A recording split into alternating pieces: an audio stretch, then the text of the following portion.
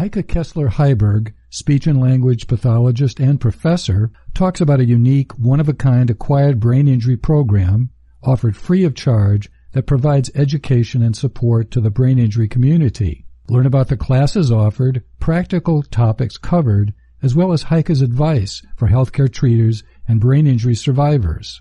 Hi, I'm Dr. Dan Gardner, and I talk about traumatic brain injury recovery.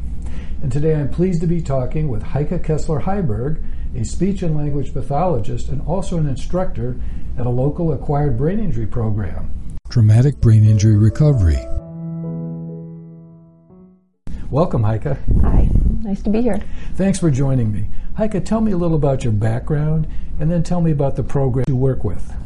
I was trained as a speech-language pathologist, and that took sort of a circuitous route. I was studying linguistics back east at Georgetown, studied abroad for a bit, realized they had a course called patholinguistics, took that, and then realized that in the United States they have a whole field of study of speech and language pathology. Came back in DC, got my master's in speech pathology, did a year with preschoolers as my clinical fellowship year, but always knew I wanted to work with adults and always knew I wanted to work with adults with neurogenic or cognitive communication disorders. And so when I did finally finish all my schooling, I did sort of a nationwide search, decided I would like to live somewhere else, and ended up in Southern California. Yeah, and ended up in Southern California with a very large private practice up in Orange County.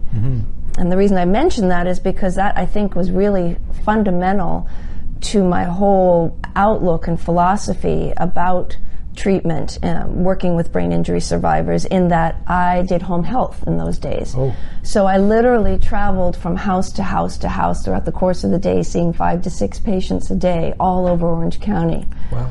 And once you're in somebody's home and you're working with them there and you meet their family and you see what they actually value and what they need and how they interact with the people in their lives and with their community in that sense and with their household, it helped me develop a much more practical approach to treatment. It's hugely important versus being in an isolated, quiet office where you don't know what the demands of the daily life are. Exactly. So I thought that this was really fundamental to my entire outlook, a very more of a client-centered, holistic approach. I had learned about that in school, but this really drove it home.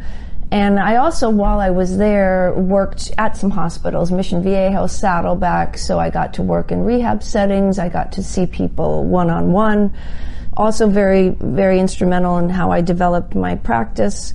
That's where I also first, and this was the early 80s, where I first encountered patients that you'd now say, well, they had mild traumatic brain injuries. And at that time, nobody took MTBI seriously or post-concussive syndrome. There were very few doctors who even acknowledged that something like that existed. Mostly people were just told to go home and, you'll be fine. Just rest for another year or so. And I started to see these people that would come to me, high school students, saying, I was a straight A student and now I can't even get a C. Or I was top performing at my work and now I can't seem to function anymore. And I'm trying and I'm doing everything and they're sending me to psychiatrists. It's all in my head. That's demoralizing to be told that. Yeah, exactly. So I started to develop, there was one neurologist who would send us these patients, and I started to develop a treatment protocol even back then. And that's always been a special interest of mine. Good for you. That point. Good for you. Yeah. So then how did you get from there to the acquired brain injury program? Yeah, well, what ended up happening is we moved down to San Diego. I started working for Sharp and doing the normal thing a speech pathologist would do, one-on-one therapy, inpatient, outpatient. Eventually, they came to the speech department and said, is there anybody here that would be willing to spearhead and sort of get involved with this new concept that at that time in the country nationwide was new, day treatment program? Yes. And that was meant to be individual and group OTPT speech, where people would go for an entire day, 6 hours a day. And I was the only therapist at that time that raised my hand. So I ended up being the first prior to that, it had been kind of like a rec program. Right. And I was the first one who sort of helped revamp it into a cognitive retraining type program. Yes. And this was in the 80s? This was in the 80s. This was like 86, 87, 88. Mm-hmm. So that helped me develop group curriculum. Mm-hmm. Up till that point, I'd been just working one-on-one, so I started developing classes for the patients that wanted to go back to school, like study skills and memory strategies for everybody, obviously. And that was very fortuitous for me, because at some point a position came open at this acquired brain injury program that was run by the community college. And they were looking to revamp that program, which up to that point had been fairly small and also more with a rec social kind of aspect to it, but they wanted that cognitive component. Right, so they wanted more of an educational as opposed to a socializing type of setting. Exactly. And then I left Sharp to do that with another instructor. There was only 2 of us at that time, one program, and what was at that point maybe 30, 40 students enrolled and 2 teachers has now grown into 4 distinct programs, each with a group of teachers. The largest one being the one that I now am at, have been at since 1989. Wow. The Acquired Brain Injury Program, it happens to meet on the Mesa campus, but we're part of continuing ed. And we have 7 teachers, and we enroll about 140 students a semester. 140 a semester. In just that one program, which is the largest. Over the years, how many students have gone through your program? If I count up the number of students and patients I've seen, we're thousands and thousands. I mean, I can't, Yeah, that's lovely. So tell me, how do you facilitate the recovery of a brain injury survivor? At the ABI program, yes. Yeah. I always like to say I've worked almost in every setting in brain injury. I've done ICU, inpatient, outpatient, day treatment, residential facilities, support groups, my own private practice, adult day health, and this has been by far my dream job. Really? For many reasons, and it kind of gets clear as I sort of describe the program. This is called the Acquired Brain Injury Program. It started in the early 80s with Mia Miyataki. Roughly modeled, the concept came from a Coastline Community College up the way. Yes. But theirs was college. You had to pay college tuition.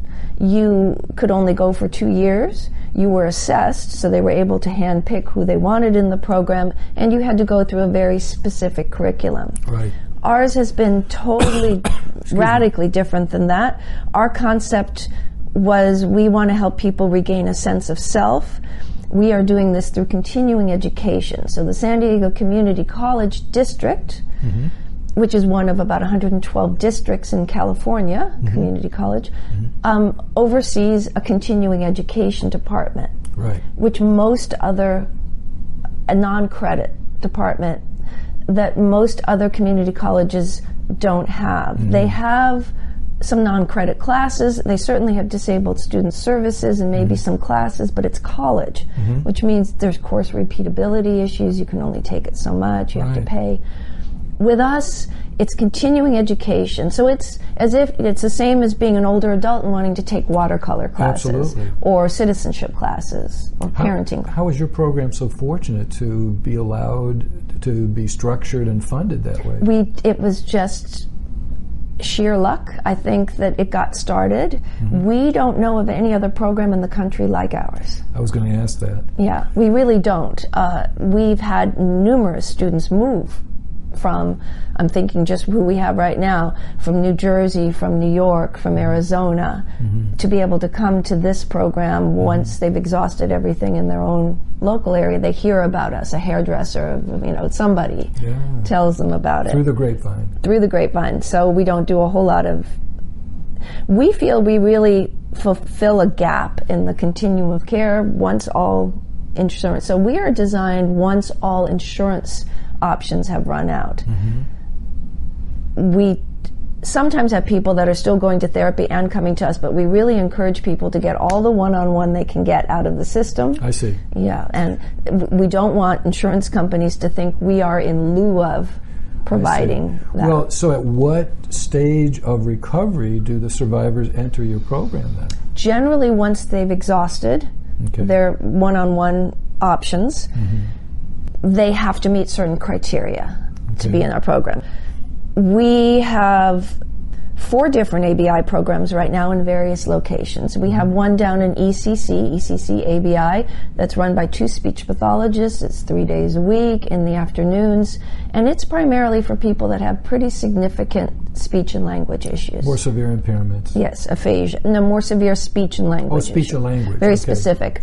Aphasia and dysarthria type of issues. And then we have a morning program that used to be elsewhere, but now is housed where my afternoon program is. And that's 9 to 12, 5 days a week. One teacher, one group of students, generally around 20, sitting in front of that one teacher. And each teacher has a different specialty.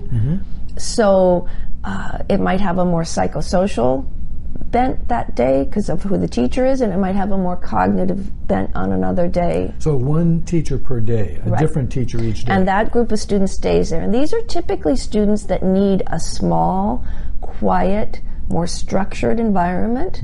Sometimes they're there for maintenance and socialization. Sometimes they have the capability of moving into our afternoon program or to other things. And so that's what we provide for them. Then there's a Wednesday night program, and that's run by a speech pathologist, a colleague, Margaret Jones. And that's designed for people who maybe work during the day and want to fine-tune their skills and or want to, just get a tune-up at some point. Maybe they volunteer, maybe they don't want to come to the afternoon program, maybe they've been in the afternoon program and now they're doing their tune-up. It's very much student-led. The issues that the students have, what they're dealing with, like there might be a person who says, I want to give a presentation to my church about brain injury. So they will work on it that night in class and present it to their peers and get feedback. Okay, they'll practice it in front of their peers. So that could just be one person's project. Right. It's always different. Then we get to the ABI PM program, which is the large one that I mentioned, 125 to 140 students enrolled, of which maybe 15 or 20 are new every semester. Most of these are repeating students. People stay with us probably on the average of 2 years. There are people who've been with us 10, 15 years. Goes back to the issue of acquired brain injury being a chronic condition, not something that's just... In many people, it's lifelong. Yeah. And most people, there's some aspect. Our students are 18 to 80. They are varying levels. So in a class, I can have a student who's severely aphasic, can't speak much, but has a great memory, knows exactly what we just did. Sitting next to a student who's extremely articulate, but doesn't remember what we just did 5 minutes ago. Sitting next to somebody who just had a concussion and never even went to the hospital. Very high functioning. Sitting next to somebody else who has intact language, okay memory, but has a lot of frontal lobe issues with impulsivity and behavioral. All in the same class. That's quite a feat there, and it's quite a challenge to be able to address the needs of all those different people. It is. That's part of the fun. That's part of the challenge. I have to say our group of teachers are phenomenal. We've been together a long, long time. We're contemporaries. I think that's why it works so well. Not just because of the teaching staff, but because of what people learn from each other. And people rise to the occasion. You set the bar a little higher. And there's such a sense of community and support amongst the students. Phenomenal. I mean, people that probably would have never really spoken to each other prior to their injury now find friendships and build connections and support each other, even if one person is struggling to get out the words and the person sitting next to them has a PhD and is completely articulate. It's amazing how they support each other and how they learn. What a powerful factor in recovery. Yeah, it really is, and that's what I think part of what makes the program so unique. We take numerous etiologies, causes, so it's not just traumatic brain injury. The other major cause would be strokes. Then there's also tumors, anoxia, and brain infections like encephalitis. Right. We've also had people in our program after electroconvulsive therapy. Oh, really? Because they often suffer memory loss or memory impairment, let's say that. And but it has to be an acquired injury, meaning it has to have happened, in our case, our criterion, after the age of 13, because there has to be some sense of before and after. Right. That's a common theme throughout all the classes. And if you're 5, you don't, and you get hit by a car, you don't go around saying, well, when I was 4, I could do. It's not a matter of adjusting to the new me. Yeah, exactly. And we also don't take any kind of progressive neurological disorders. That would be Alzheimer's, multiple sclerosis, because we take people that are medically stable. Stable. Yeah. I see. And that's been important for the way the classes are run. It is open entry, open exit. So even if you're not there on day 1, you can still come. You can always come back, and you can stay as long as you feel you're making progress. Good. Yeah. So, and there's obviously no fee. It's non-credit. There's no grades. There's no fee. And I brought, for instance, to just highlight this one particular program, camera can probably see that there's many boxes on here. So there is a lot of content. A lot of classes to choose from. Yeah. We do not test students. We have an interview with them. We figure by the time they come to us, they've been tested up and down and sideways. Sure.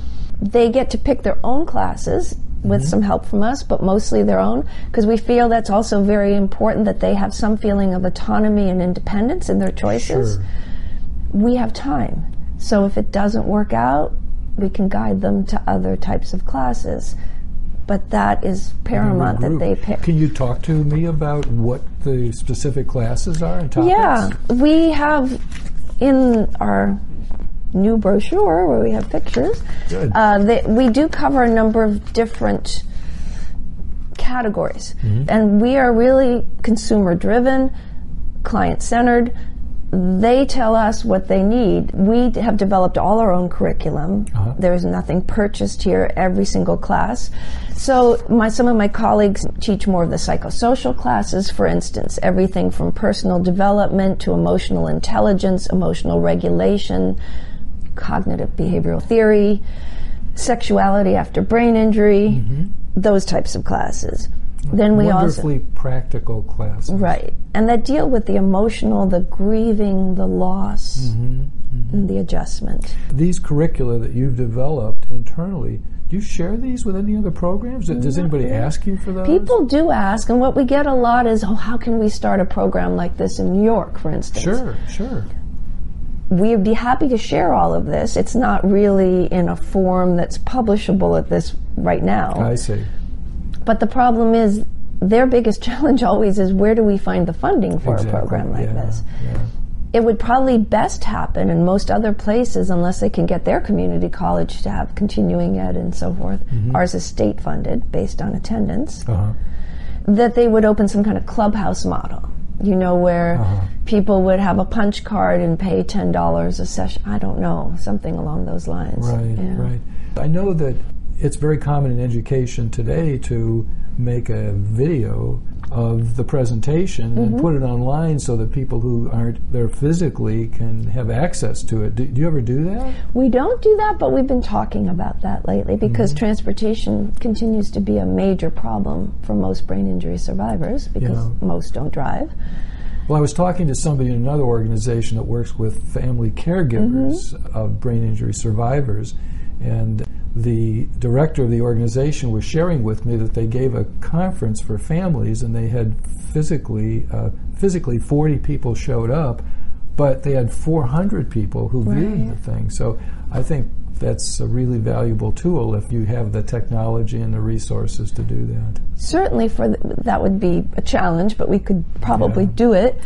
Keeping in mind that we, in the afternoon program, it's 3 hours a day, 4 days a week. And the classes run different days. Different teachers are there different days. So we'd really have to, would somebody want an entire course? Right, and I'm not talking about 100% of the video. When somebody comes in and gives a specific targeted presentation, just a thought. Yeah, no, it is a thought we've had. We might have to hire you to do the video. Because none of us are I didn't learn that in my psychiatry residency. But we do want to also help the people that can't physically get to us, and that's been a big challenge. Right. But going back to the curriculum, what it covers and what might be interesting, what to put on a video like that. So those are all just different class titles I mentioned that run 16 weeks, so many times a week. Then there's a number of classes that deal with coping type skills and stress management, meditation, those kind of classes. And there's other classes that deal with physical aspects, but also attention and so forth, like yoga and multi-level physical fitness that are adapted. Then there's other classes that deal more with expressive writing, computer journaling, those kinds of classes, public speaking, giving presentations, organizing your thoughts. And we have some vocational classes that work on helping getting people into volunteer jobs, soft skills at the workplace, what do you have to reveal in a job interview, what not to reveal, again, that kind of thing. And then a number of, obviously, cognitive type classes or creative, appealing to people's creative side. We have creative recovery. I teach drawing in the summer that works on right and left hemisphere type aspects. I also teach cooking after brain injury, how to organize your kitchen, and some nutritional ideas about what's healthy for the brain. Teach memory strategies, of course, study skills for people going back to school. I teach a book club where we read books by survivors. So that addresses the psychosocial needs, because they can obviously relate. But we also work on vocabulary and reading strategies. People who are aphasic can participate because I put the books on tape. So we try very hard to accommodate everybody in the program. I'm impressed with what a comprehensive program you're describing. You know, it's been a labor of love, let's put it that way, for sure. And you said labor of love, and before you said this is the area that you like the most. It sounds like this is your passion. Tell me, what is it about the ABI program that appeals most to you? Oh, wow. I think the thing that appeals most to me is that I have time to actually get to know people and really help them. So you're talking about developing a relationship over time. Over time, because when you're working as a therapist in the hospital setting, for instance, or even outpatient, inpatient, doesn't matter, you only get so much time because the insurance company's only going to pay, and you have to justify every breath you take. And you have to come up with the right language to do that, and that really got to me back in the day, and it's basically only gotten worse. And when in 1989 we could keep people in the day treatment program at Sharp, I had patients there for 9 months. Now you're lucky if you get 9 weeks.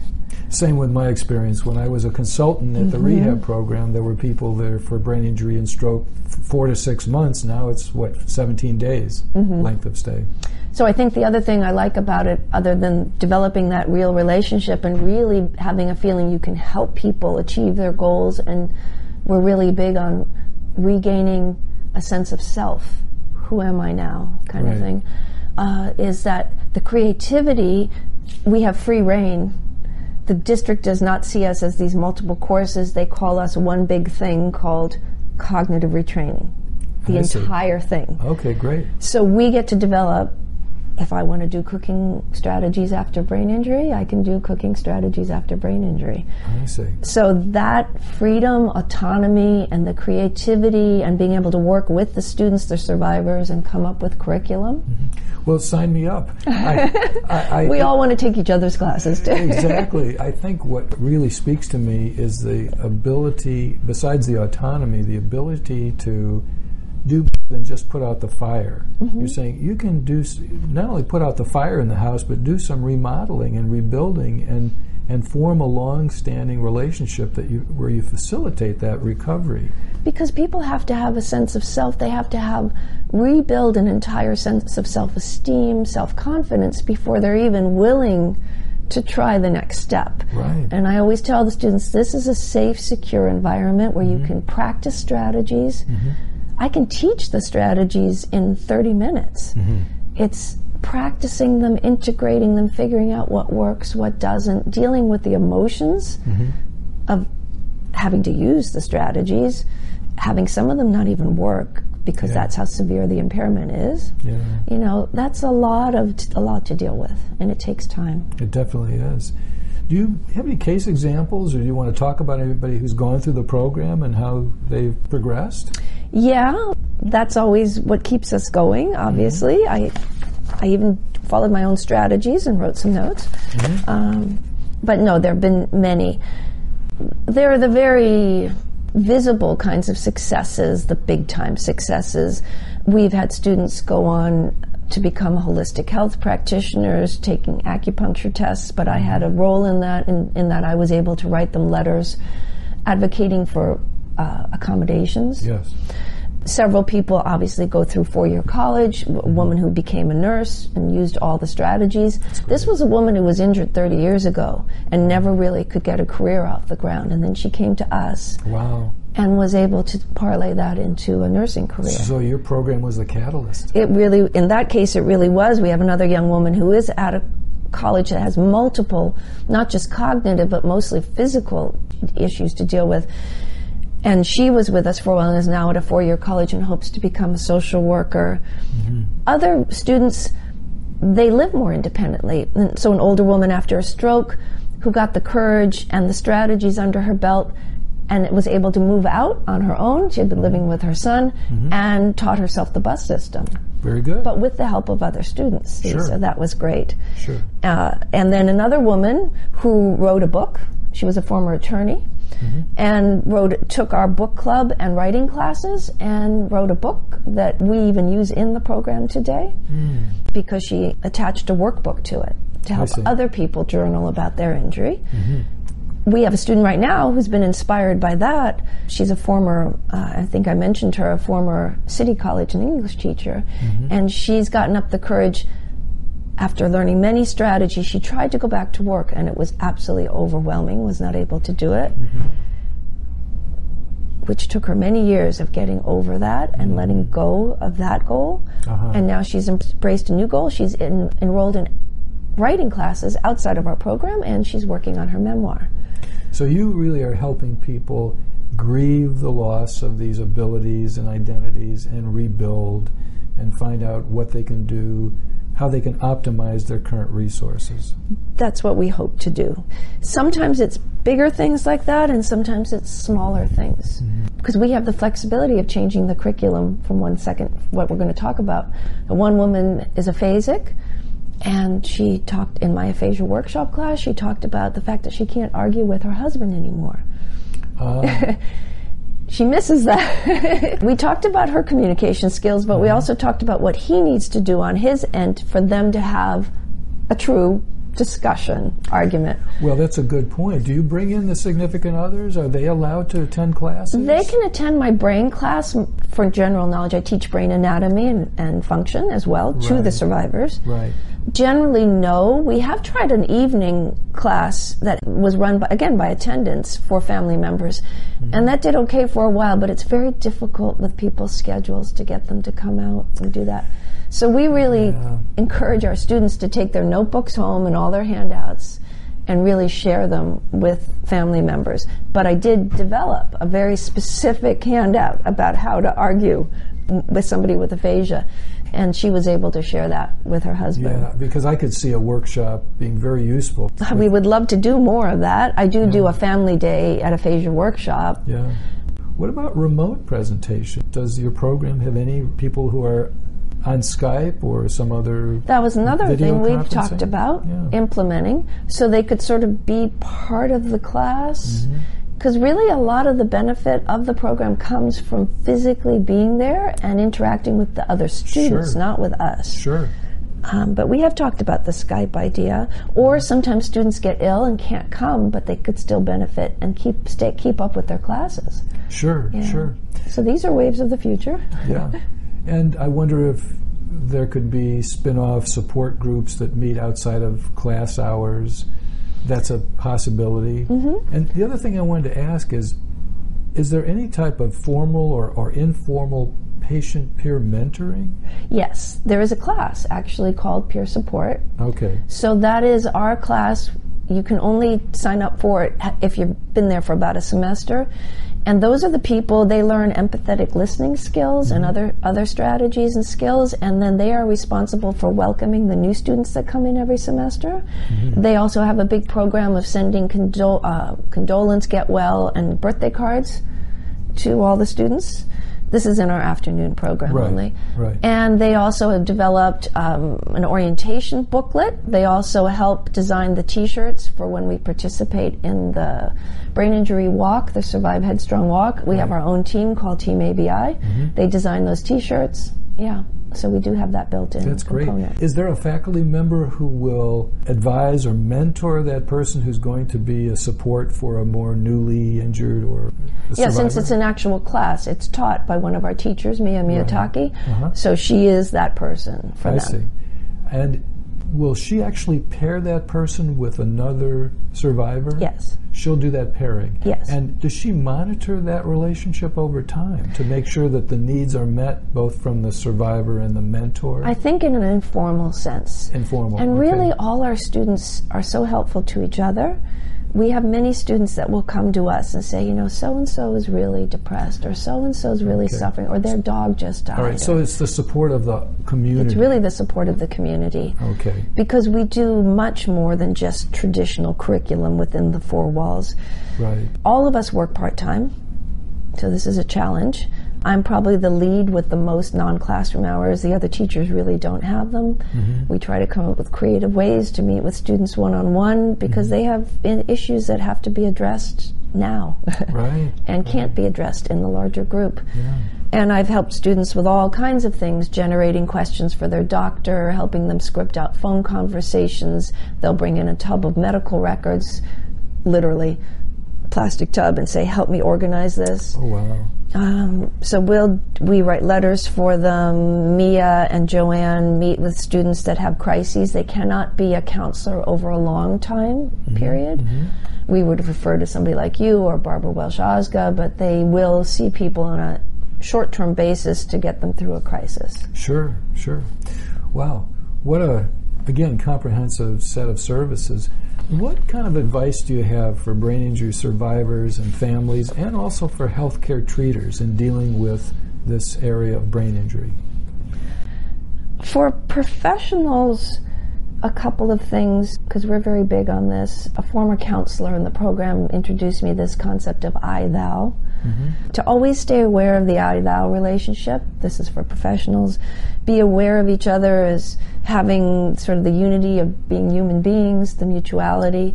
We that's a really core concept in our program, at least, and I think that's relevant to any kind of professional relationship, therapeutic relationship. For everybody, the families, survivors, the professionals, keep educating yourself, staying on top of what the latest developments are. I'm very interested in some treatments of the future, how they're going to be incorporated in the medical world and also in the stuff that we do in the therapeutic world. Deep brain stimulation, transcranial magnetic stimulation, direct electrical stimulation, stem cells, virtual therapy, advances in neuroimaging. I think it's really important that we all sort of stay up with that and start really advocating constraint-induced therapy to get these things actually to happen on a more regular basis. For survivors, we have a lot of analogies that we use in our program. One is that you have to use a new measuring stick. You had a certain yardstick that you measured yourself by prior to the injury. Am I being successful? How am I doing? And really you have to throw that one away and come up with a new measuring stick, because it's a new you in some ways and a new brain. I really try to bolster people's confidence and sense of self. I tell them, you are now the expert. You're the educator for society. How are people going to understand about brain injury if not from you? It's not going to be from people like me. And so you're out there, you become the professional, you're the expert on your own injury. That's why I think it's so important to teach the brain anatomy classes and function classes. You're going to be the catalyst of changing people's perception of brain injury, changing society and how it relates to disability, how they view that. We talk to students about taking risks, try something new, go outside your comfort zone, persevere, appreciate the wonder of your brain. It's a fine line to walk, particularly in the brain anatomy and function class, because I talk about neurons being damaged, destroyed, changes in the brain. I always have to say to the students, I realize I am talking to people that have lived this, experienced this, and I don't want you to feel like I'm not sensitive to that. And also, you don't want to take away hope. Yes, there's been damage, but there are things like neuroplasticity and treatments that can help them have an improved quality of life. And we talk about that neuroplasticity and the wonder of their brain and what they've accomplished up to that point. To me, one of the joys of the job, too, is that, and we talk about this, is the brain is the last great frontier. You know, it's more complex than anything probably in outer space or under the ocean. And will our brains ever be able to understand our own brains? Right. There's a question. Yeah. But really, if I had to pick one quote, I use quotes from some of the books. We do a lot of reading in the book club in terms of resources for survivors. These are some of the books that we've read. Over My Head, can highly recommend, by Dr. Claudia Osborne. One of the best books out there. Most people are familiar with Jill Bolte Taylor because she was on Oprah. My Stroke of Insight talks about the right versus the left processing. For not only survivors, but especially for caregivers, family members, Where is the Mango Princess? Is written from the perspective of a wife of a TBI survivor. It's very funny. And right now we're doing I'll Carry the Fork, which is an older book. Great book, especially if you're an MTBI survivor, nobody's really validating you, and a very practical book of things to do. But the book I didn't bring with me, I didn't grab on my way out, Healing into Possibility, there's a great quote, and this is the one we talk about all the time. It's not about getting 75% of your old life back. It's about having 100% of your new life. Absolutely. And using the resources that are available. Right. And your strengths, playing to your strengths. Yeah. Sounds great. Well, thank you, Heike, for spending all this time and effort and explaining your program and your career path and what great services you have to offer survivors. I really appreciate it. Well, I appreciate you asking me. Thank you. Please like, subscribe, and comment.